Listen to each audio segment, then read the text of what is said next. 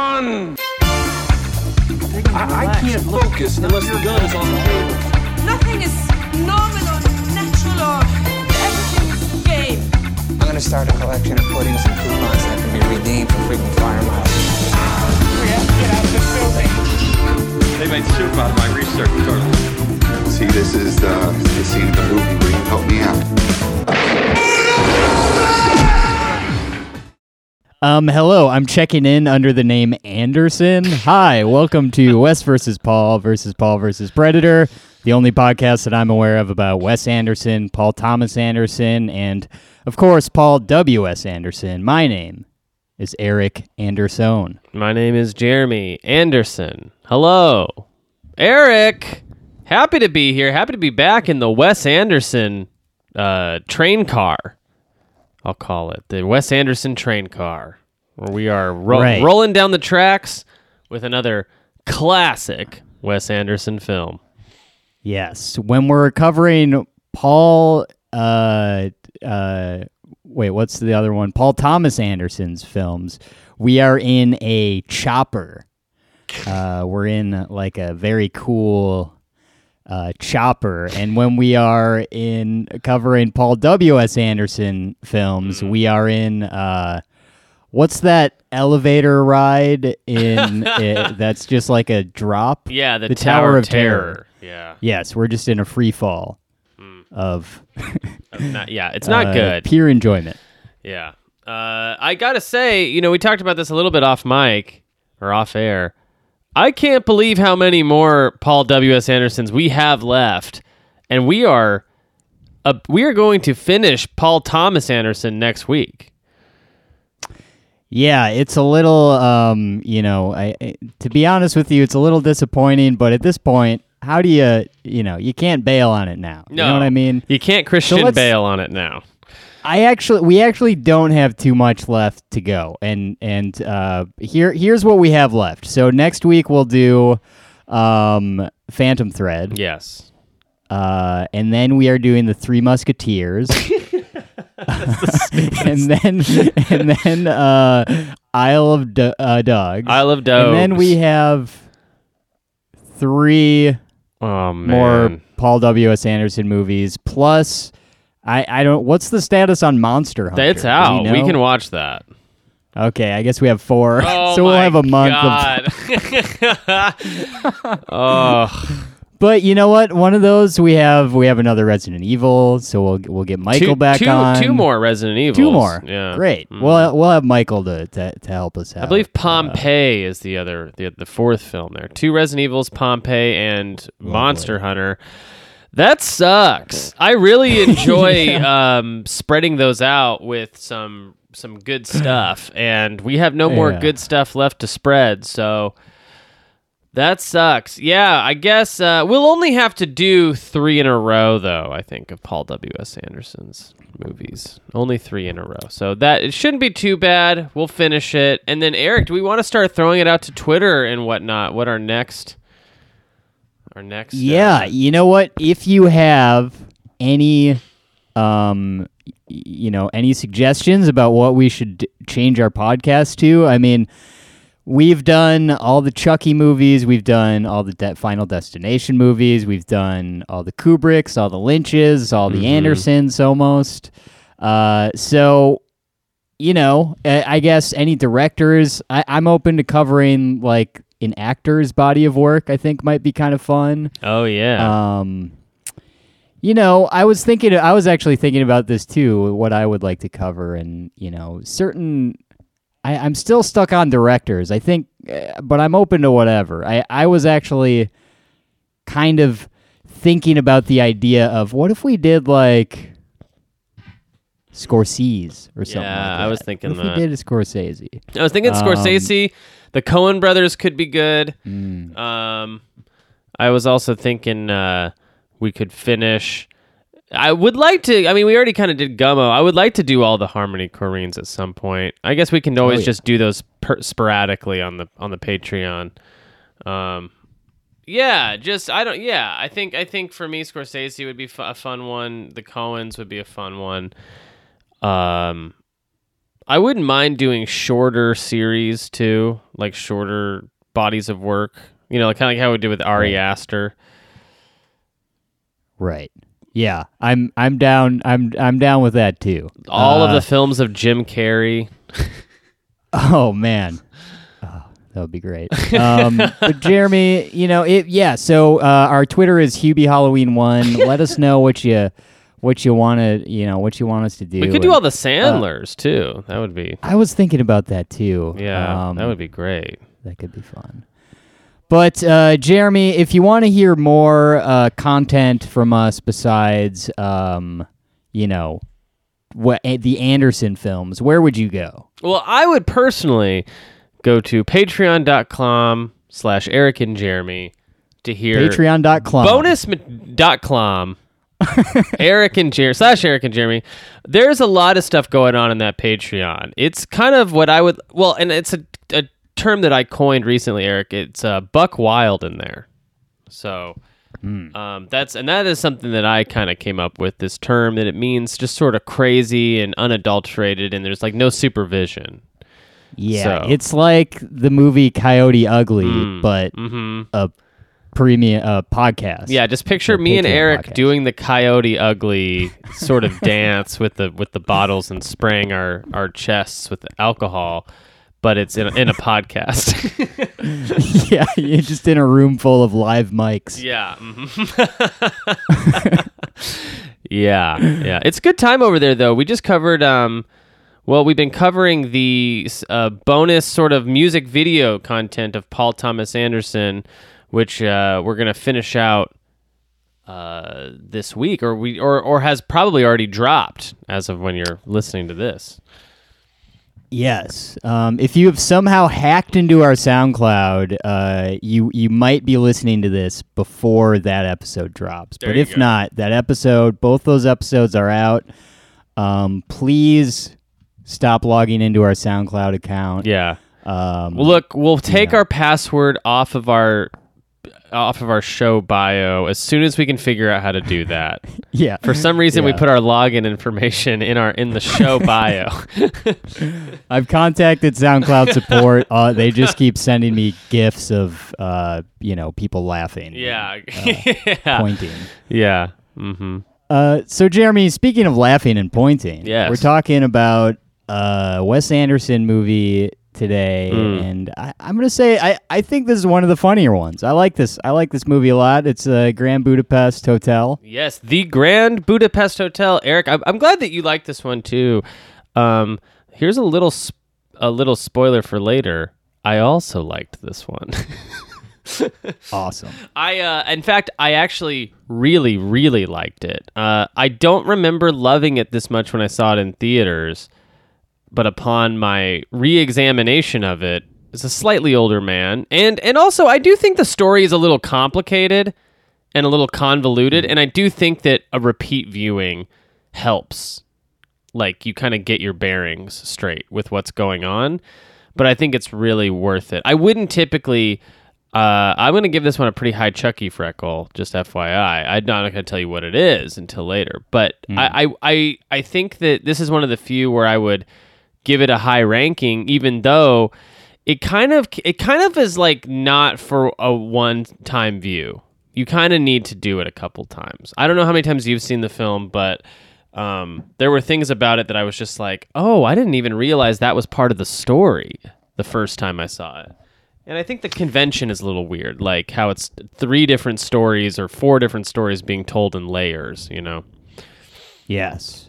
So I actually only did see it that one time. It's for some reason it's a movie that I like. Somehow in my mind I had convinced myself that I saw it when it came out, which I don't like, which is weird, but because I kind of just see every Wes Anderson, movie. Yeah. And I was actually looking up just to see what the other films are that came out in 2014. Just to kind of remember if I had seen it. I don't think I did. This is the year of like Birdman and it's a good year. Whiplash. Yeah. Good year for film. This also got nominated for a bunch of stuff too. His films don't always get nominated is why it's worth mentioning.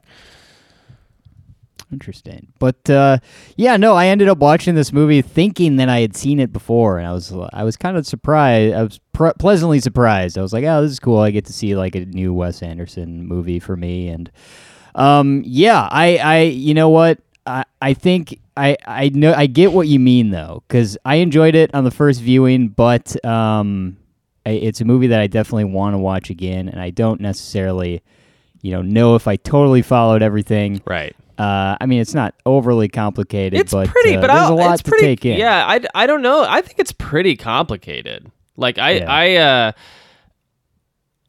even the second time watching it, I was like, it's historical fiction on top of it being a caper, like a mystery film with a lot of ins and outs and plot details. So it's really confusing because you're like, is this a real thing, or is this a fake thing, or is this fantasy, or is this reality? And also, like how much of this is important, like how much of all of the weeds of the Madame D and the specifics of what she is, like what her is in her will, for example, like how much of that is worth even knowing or remembering when watching the movie. There's a lot of things that kind of, a lot of MacGuffins and red herrings that kind of throw you off the path throughout the film. And ultimately a film, though, that I think is really, really good and really worth, diving into and investigating and getting to know all these characters. This film might as well be science fiction because it's it's set in such a weird scenario. Like none of the dates make sense at all. Like, They're trying to do like Hitler is starting to occupy Germany in 1932, but that doesn't actually happen until 1938. And there's a date that's thrown around in there and like that's like takes place in 1987. Yet all of the specifics in the scene are from like the mid to late 90s. There's so it's just so like Wes Anderson in an essay I read is like taking pleasure in sort of playing with dates and times, almost to kind of throw you off the path of like what the grander story that is taking place is. It's kind of a fascinating film, and there's not a lot of films like it. Yeah, I kind of mentioned this. I guess this is something that I discussed in the Moonrise Kingdom episode. Mm-hmm. Is I feel like after, in these two live action movies we get after Wes Anderson gets into, animation and whatnot, is he kind of gets a little bit like, he gets really creative and kind of, there are certain things that happen in this movie, both in the story and the filmmaking, that are like, I would describe as like cartoonish and silly and like unrealistic, but and very quirky.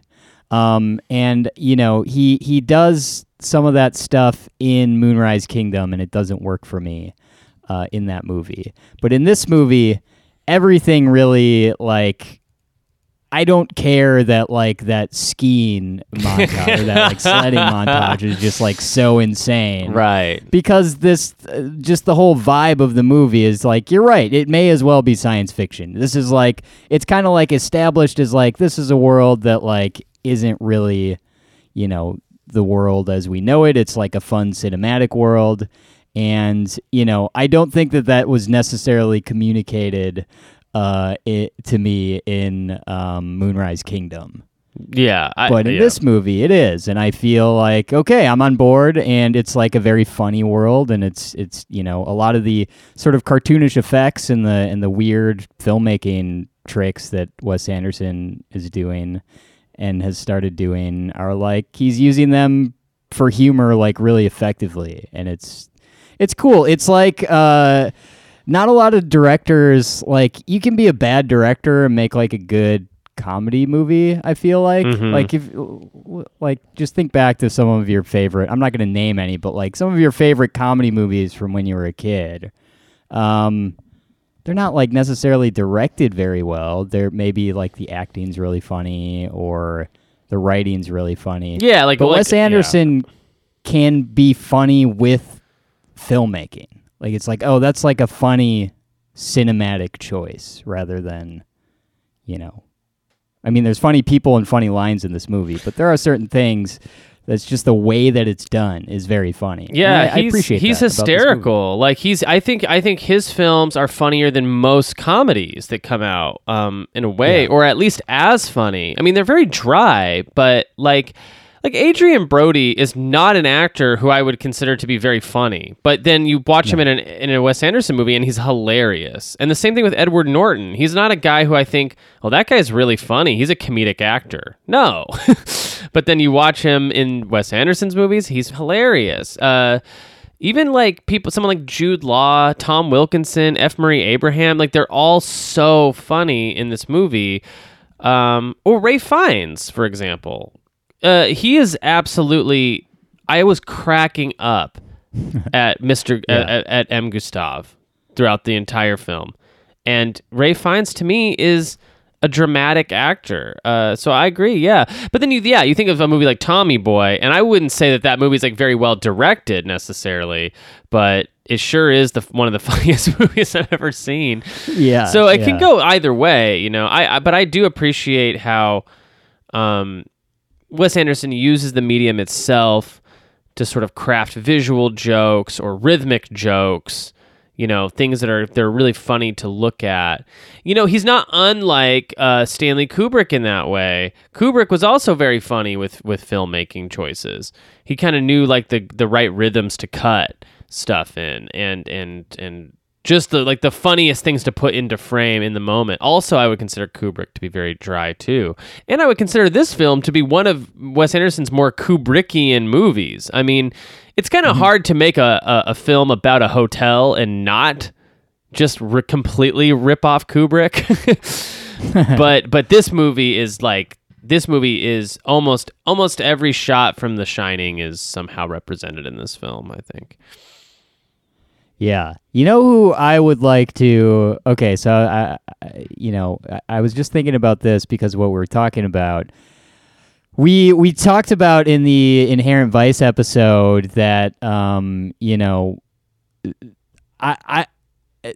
we talked about, like, Joaquin Phoenix in, like, a comedic role. Mm-hmm. And I would kind of like to see Joaquin Phoenix directed by Wes Anderson. Yeah. Just to see if if Wes Anderson can make him funny. Totally. Because if you haven't heard our episode on Inherent Vice, my take was that, that book it's a funny book, and there are certain it's a funny book, and Phoenix plays a character who is very funny and whimsical and whatever. And my take, and this is just my personal opinion, is that I have never really laughed at a Joaquin Phoenix performance.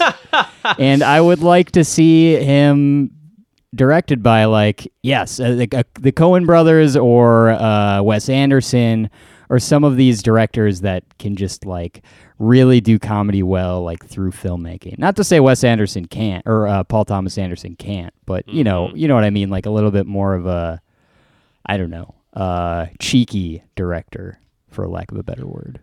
Yeah.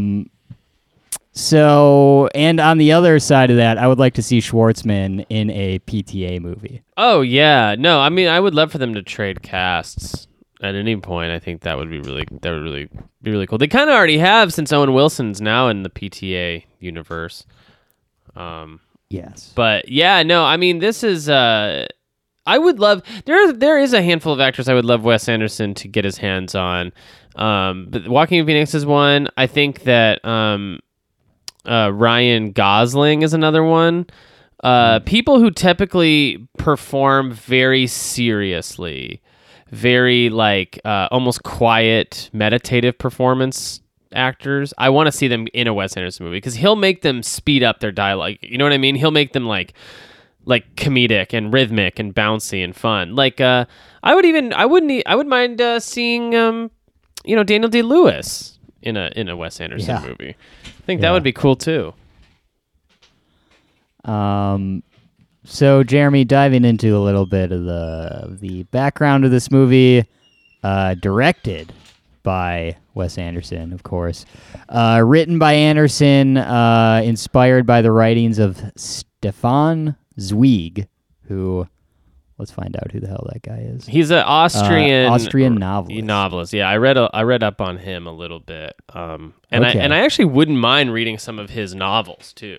If they're anything like this, it seems like it'd be really fun. Like I don't know, high society sort of. I really, it's weird. I wouldn't consider myself a big European enthusiast or anything, but when I see Wes Anderson do this sort of high society comedy, I really get into the world of it, and it really makes me curious about more fiction that takes place in these sort of settings where it's like it's like a very old customary way of like rich behavior or something, like the bourgeoisie of the turn of the century. Right. It's like there's something really funny and fascinating and ultimately very comedic about it. And are you a fan of the films of Whit Stillman, Eric? I don't know if I'm familiar. He's the guy who did The Last Days of Disco and was it Metropolitan, I believe. Yeah. Anyways, Whit Stillman is this he's like a New York staple. He kind of inspired a lot of Wes Anderson stuff and a lot of Noah Baumbach stuff. He made Metropolitan, Love and Friendship, Barcelona. He makes films a lot like Grand Budapest Hotel, and I feel like this film could easily be an homage to him. But you should check out Whit Stillman if you've never watched any of his stuff. It's very good, very funny. All right. So a little.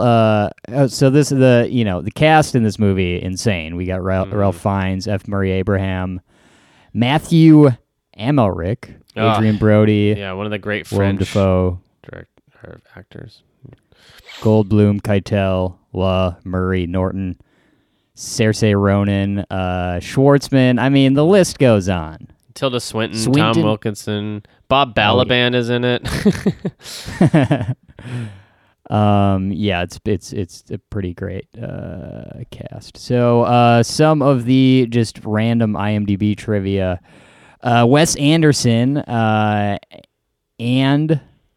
the cast, I guess, stayed in the same hotel in Germany during principal photography. He insisted all makeup and costume fittings happen in the hotel lobby to speed up filming. The owner of the hotel appeared in this movie as an extra, working in the front desk of the Grand Budapest. After filming ended for the day, the crew often returned to find him at the front desk of their own hotel. Which I think is funny. Yeah. I love that. I love every. I love hearing that a movie was like everyone stayed at like the same place, kind of a thing. Yeah. Like like a Wet Hot American Summer kind of a thing, where they all stayed at that camp for 2 weeks and made a movie. Right. That's just fun, and it reminds me of where did they stay? I remember that the cast all stayed in the same house for what's it called? Moonrise Kingdom. Yes. Yeah. I think that's an important which- aspect to his filmmaking style, is that he creates a sort of family environment where everyone's kind of just on the clock the entire time, but they're all like artists and working and collaborating. It just seems so fun. On the featurettes for the Criterion Blu-ray, Jeff Goldblum talks about the costumes, how like the costumes are so important and so cool in this movie, and it really helps you almost like hypnotically get into your character in such a way that everyone's sort of like, because they're dressed the part, they're all in character right away, and it creates this like vibe that everyone is, and I just like love that. Like it's almost like you're transported into the Wes Anderson mind state whenever you're on set. I'm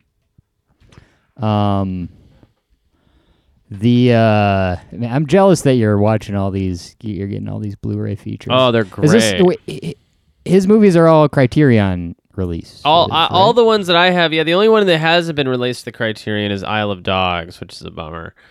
I'll get that one if it releases. But the rest of them are on there, and I have them all now. Eric, can you believe it? And I'm only missing one David Lynch from the Criterion, the Elephant Man. Okay, nice. So this was the highest grossing independent movie of 2014. Also, the highest grossing movie to date of Wes Anderson. Yeah, I know. It made back its money finally. Yeah. Which is pretty good. It's let's pretty see. cool. Yeah, it made back a lot of it. I mean, can you believe this movie, by the way, only cost $25 million? That seems low. That does seem low. I mean, that's like a week's worth of groceries for me. The soundtrack features a rare instrument, the balalaika. Balalaika, a 3-stringed, triangular-shaped Russian folk instrument that was carefully chosen by Wes Anderson. I got to be honest. I do like the soundtrack a lot. I did not recognize that there was an instrument that was particularly rare being played. But I do think that's cool. I do like the soundtrack. I will say this though. Don't like this movie even half as much as Moonrise Kingdom. I do think Moonrise Kingdom has a better soundtrack. Yeah, I think you're probably right. Let's see. Did you see this thing about Angela Lansbury? No. Do you know Angela Lansbury from Murder, She Wrote? Yes. Okay, and she plays the teapot on Beauty and the Beast. Dame Angela Lansbury was originally cast as Madam D. She had to drop out due to scheduling conflicts. Can you imagine her being in a Wes Anderson movie? That would be awesome. I've been thinking about Murder, She Wrote is like a show that was always on during the day that like it just always like seemed boring to me when I was a kid. And there's another show that always seemed boring to me that I've actually am now very interested in getting into. I kind of want to watch MASH. Have you ever watched MASH, Jeremy? Yeah. Yeah? Is it good? Yeah, the show? Yeah. Yeah, it's great. It seems like fascinating to me. Well, yeah, MASH is great. The movie is great too, Robert Altman. All right, maybe I'll get into MASH. The highest, I guess we already did the highest gross. Have you seen any trivia there, Jeremy? You wanna get to? I'm not finding anything like particularly exciting. No, I mean, not a lot of this really. trivia is about like how detailed like the props are, and Yeah. how specific Wes Anderson is about various elements of the set and things. But Right. I will say, I guess it's worth mentioning that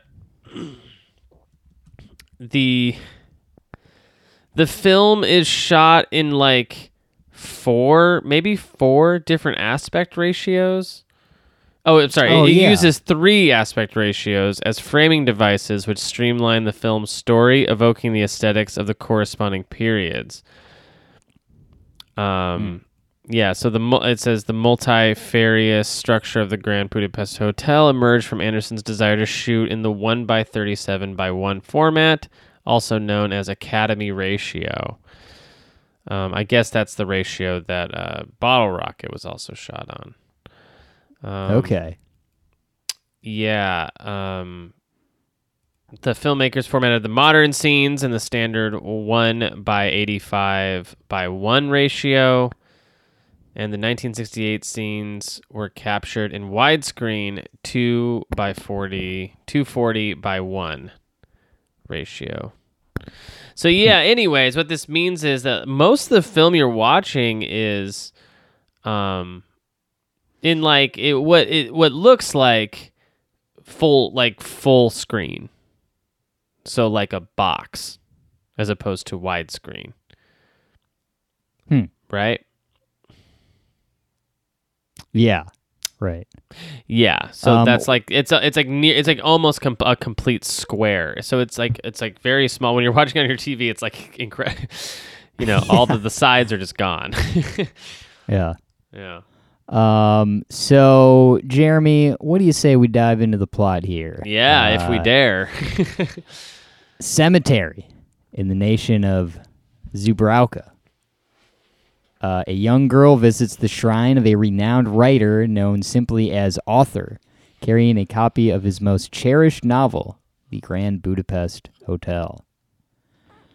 So this is a cool. I find this film to be fascinating. Wes Anderson himself compares it to Dune, David Lynch's Dune, in that it's like almost like an unrecognizable landscape for human interaction, and it also seems to have a lot of world building within it. So like when you get to the cemetery, you're already like, what is this?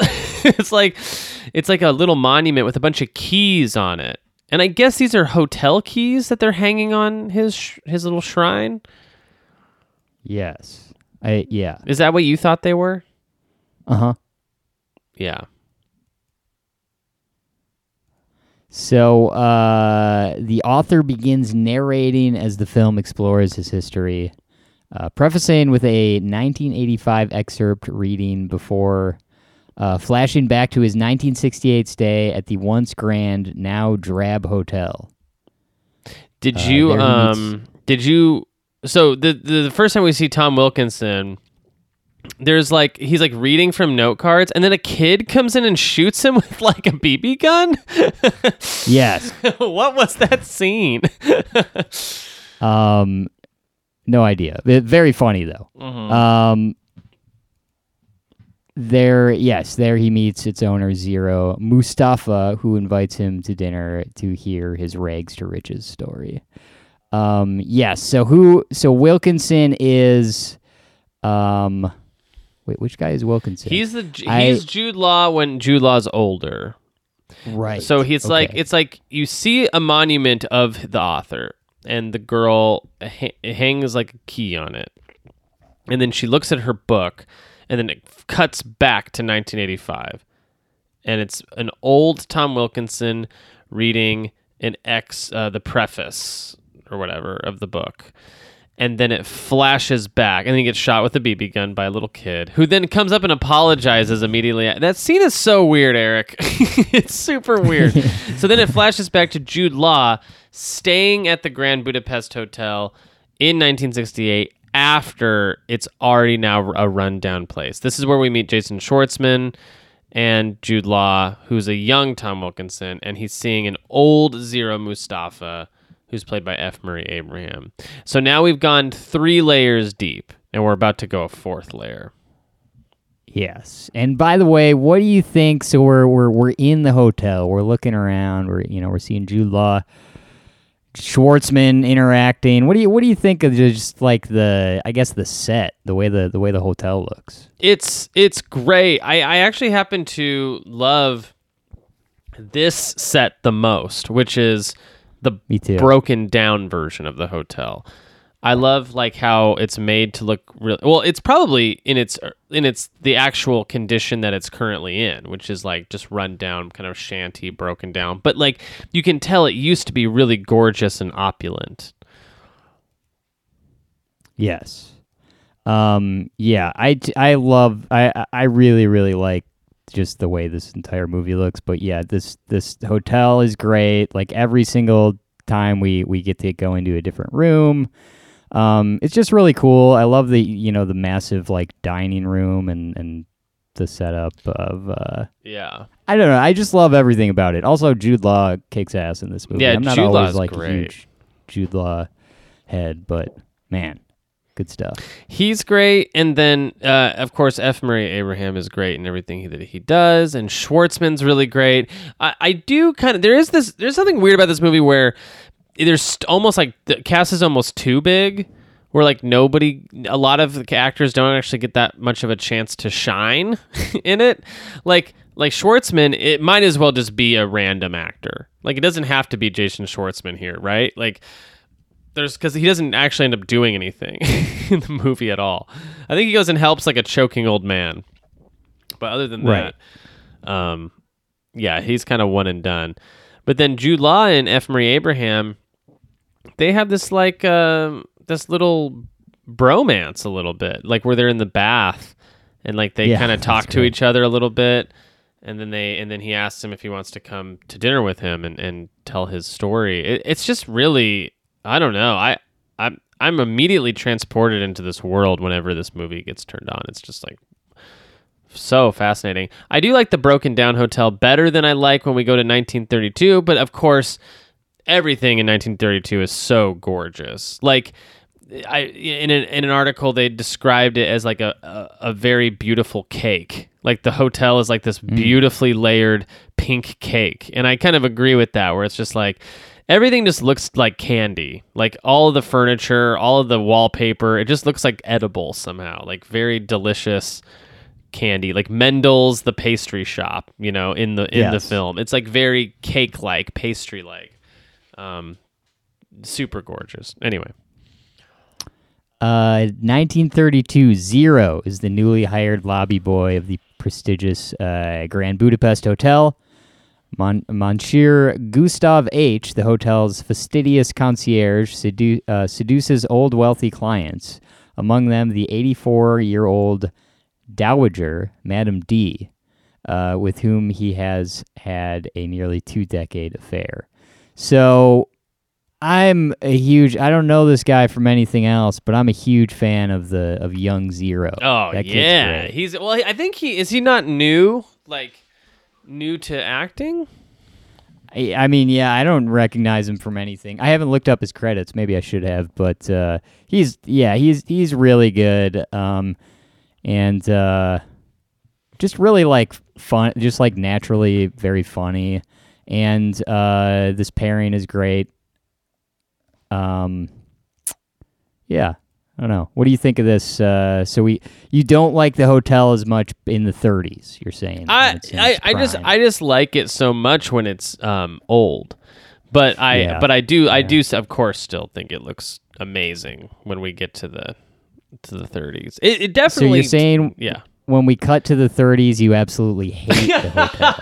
Yes, I hate where most of the movie takes place in the 30s. No, I think it's super gorgeous. It's just that it is also like when we cut back to the 30s, it's like a straight up fantasy movie. Like it just like looks like Alice in Wonderland or something. It just like blows up to being this beautiful, like super colorful. So I do like it. I like it a lot. I just really like the broken down hotel. Also, do you like the 30s look though a lot? Yeah, I think I like them both the same. I think. Yeah. I don't know if I had to pick, maybe the 30s, but yeah. So we where are we? Shortly after her last visit, Gustav learns from Zero that Madame D has mysteriously died. He and Zero visit Schloss Lutz, her estate, to pay their respects and encounter her surviving relatives hearing the reading of her will by her attorney, Deputy Vilmos Kovacs. So we're meeting a lot of people here. Kovacs is Goldblum. Yes. And then because we have the train ride to the estate. Oh, what is that?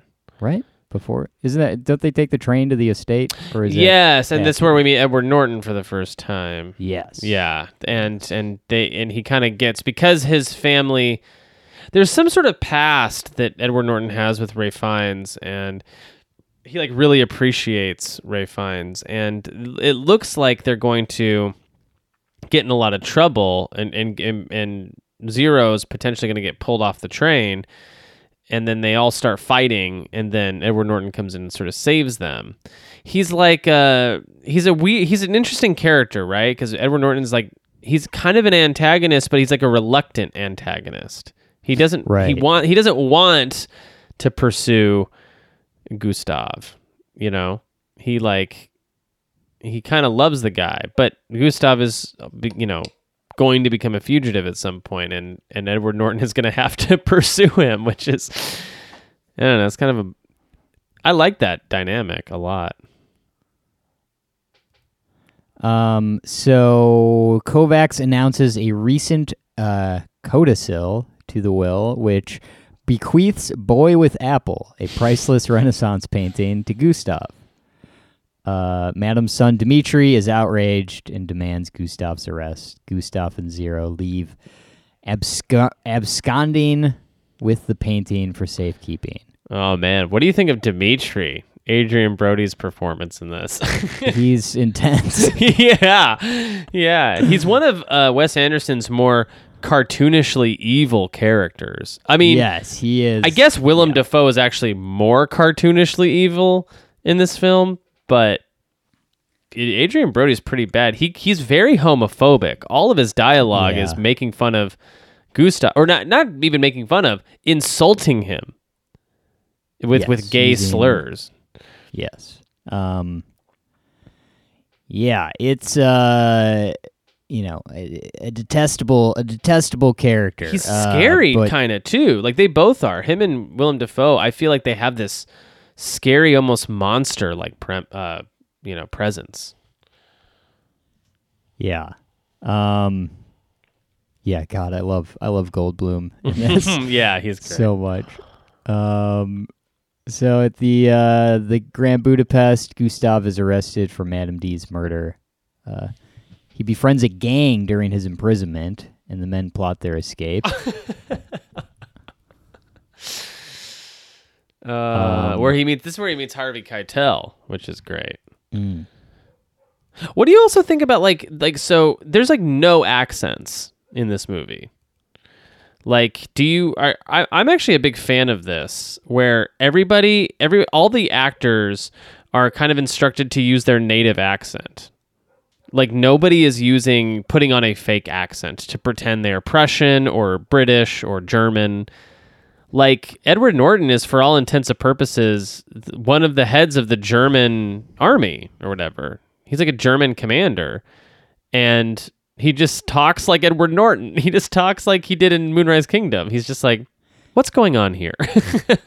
Yeah, you know what's weird is that didn't even really register with me, but now I'm like, how did I not notice that, I guess? Yeah. But yeah, you're right. That is interesting. I'm wondering, like, is it really even that big of a deal to, like, have your cast, like,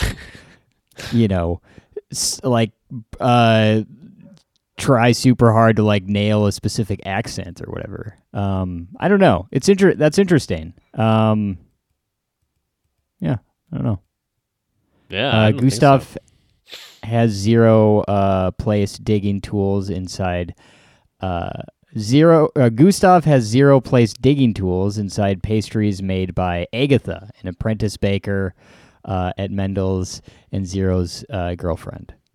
What do you think of Agatha? Love Agatha. Yeah, such an interesting character. Apparently, she's based on a lot of characters out of the Agatha Christie books. Which, interesting. Which is pretty cool. I don't know. I think the quirk of having this big scar on the side of her face is really interesting. I don't know. I like her as a character a lot. This movie is weird because it's like all these characters are really good, but none of them get. I mean, only Zero and Ralph Fiennes, Gustav, get, I would say, proper screen time, like enough to really get to know who they are. Right? Like I like Agatha, but you don't really get to know Agatha that well. Like who she is or what her character traits are, defining character traits. I love that she's in love with Zero. That's really cute, and it's like a cool layer. Yeah, it's great. They have a funny dynamic. Gustav and the others dig their way out and disperse. When Zero and Gustav are reunited, they set out to prove Gustav's innocence with the assistance of a fraternity of concierges, the Society of the Crossed Keys. So crazy. This idea that all these concierges have this underground network. And then in rapid succession, we meet a ton of them, which is like Bill Murray, Bob Balaban, Owen Wilson. Yeah, it's cool. What did you think of this? It's funny. It's great. I love this movie. Like this movie. I don't know how to describe it. But the way it's structured, it's just one of those movies where you're like like once the setup happens where you find out like this guy got this painting or whatever, this like valuable painting. Like, okay, this movie is just going to be like a straight up like weird adventure kind of a tale. It's great. I love it. And that's, the Cross Keys is just like another like weird step in this just insane, funny sort of adventure story. They learn that Madam had a missing second will, which would only take effect if she is murdered.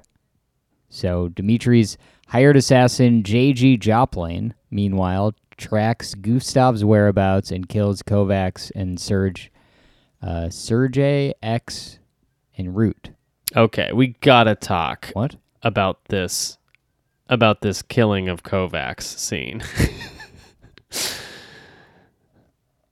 Yes. This might be one of the coolest Wes Anderson scenes in all of his movies. Like the way that this is shot is straight out of an Alfred Hitchcock film. Kovacs or Jeff Goldblum running from Willem Dafoe through the museum. And it ends with one of the most shocking things I've ever seen in a Wes Anderson movie, which is the sliding door cutting off all of Jeff Goldblum's fingers as he's getting pulled back into the room to be murdered. When you first saw that, were you just not completely taken off guard? Yeah, I was definitely not prepared for that with a Wes Anderson film. It's not something he like normally does in his movies. Yeah, no, for sure. When Joplin finally encounters them, Gustav and Zero flee, prompting a long cat and mouse chase. Zero then pushes Joplin off a cliff, killing him to save Gustav. The two men continue their escape from swarming Zubrauken troops. This whole thing is really fun. I like this a lot. This whole little chase. I'm not usually a big like chase scene person, but I like this one a lot. Oh yeah, because it's funny. It's funny. That's the key. Is it's almost got like a, I don't know, an Adam Sandler quality to it.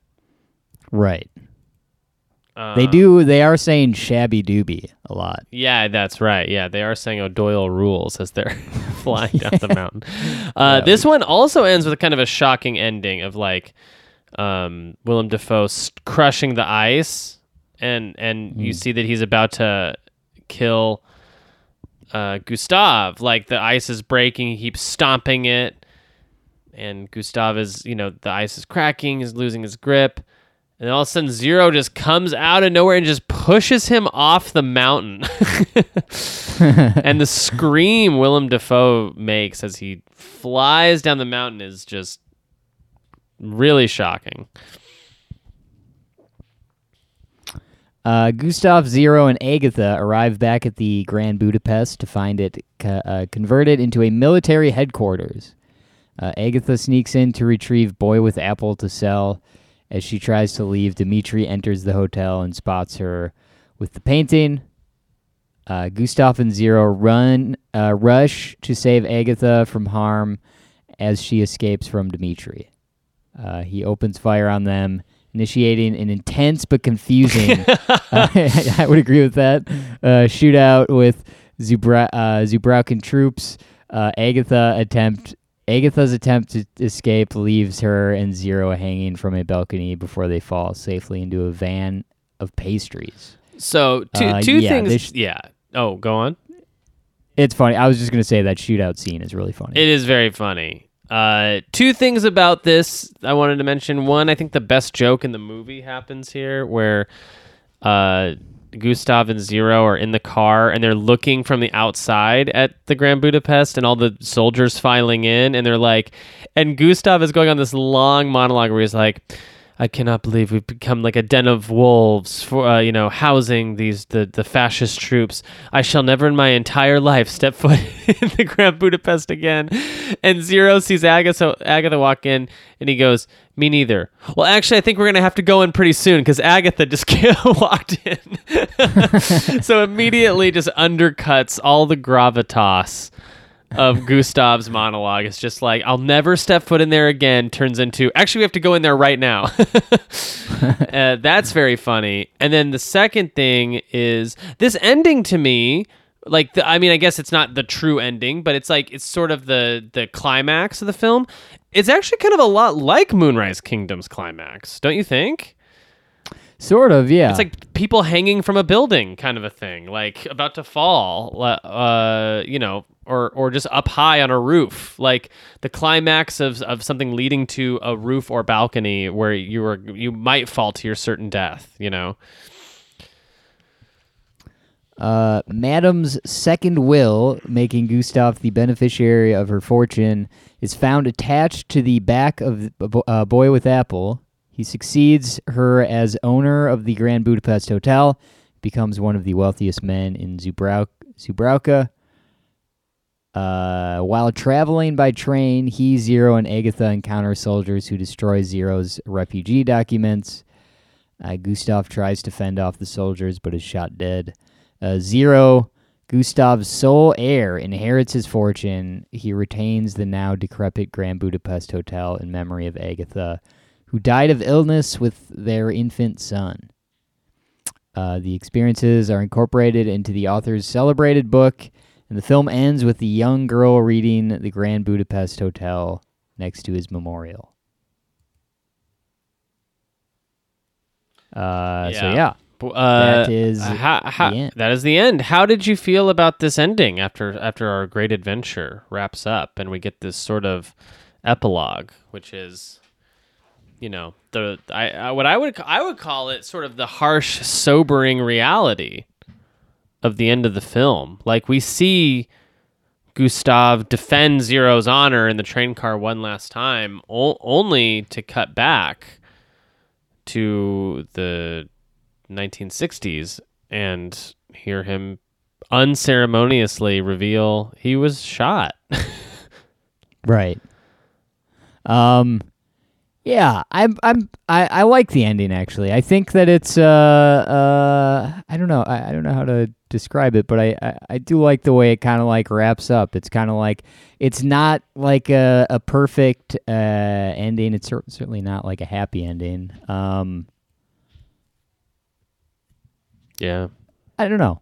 I like it. I don't know. I don't know why, but are you satisfied with the way the movie ends? I am very satisfied with the way the movie ends, but I totally acknowledge, like, there's something really sad. I mean, not something really sad. It's an incredibly sad ending. Zero leads a pretty depressing life. Like, he has this great adventure with all these great memories and all this, gunplay and prison breaks, and then only to kind of reveal, like, Agatha and his son both died from a disease that he says is very easily treatable today, but back then it killed millions of people. And then he reveals that Gustav was shot. But it's just like, it's like very sad. And I don't know, it kind of reminds me of, like, whenever you're reading like something from history, right? A story, you kind of can get into like the when and the where of it, and it kind of be enraptured by it. And then it's always like, when you're reading about someone's life, you get to the end, and it's just, the death is always just feels so abrupt, where it's like, oh man, Stanley Kubrick, he made all these movies, he did all these crazy things, he was a part of all these different scandals, and then you get to death, and it's just like, died in his sleep after making his last film. You know what I mean? It's just like very abrupt. Right. It's just like the again, sobering, sort of harsh reality of life. That is, in reality, there is no such thing as a happy ending, because people die and time moves. It's kind of a bummer. I don't know. I guess I love that the point of it is like, here is this very specific snapshot in history, and we're going to show you this story, and then we're going to pull you way back out into even modern day. We're going to bring you back all the way to modern day, where none of it is relevant anymore. It's almost like none of it ever even happened. Pretty cool. Yeah. I'm into it. And I guess it kind of like, I don't know, it's so interesting that now this character is just like he just lives in this like huge, this like massive place. I mean, that explains why the Grand Budapest is now, getting kind of like run down and dated and whatever. But also, isn't there a thing in the beginning how where he stays in the smallest room of the? He still does. Yeah.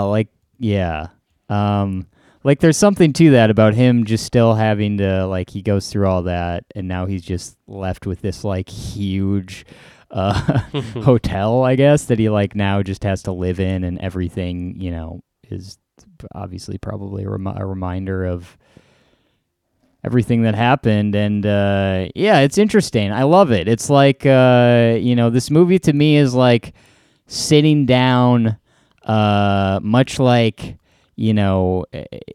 the way it's told in the film is like sitting down with an old man who just so happens to have a really fascinating like life story that they tell you about. Like I had I've definitely experienced that in my life where like I've talking to like an older relative or whatever, just like known them for a while, and then you just learn about their life story and it's like, damn, that's like it's insane. It's like I get the same feeling from this movie of just like hearing a really good like life story from someone. It's good stuff. Jeremy, final thoughts and Chucky Freckle ratings for Grand Budapest. Final thoughts is I think that this movie might be his most impersonal film to date. That being said, I think it's a testament to how good the movie is and how well the premise is executed upon that I'm going to give this film 3.75 Chucky Freckles out of 4. Almost a perfect score. I think that of his films, the ones that I have given a perfect score to are only the Royal Tenenbaums. Oh. So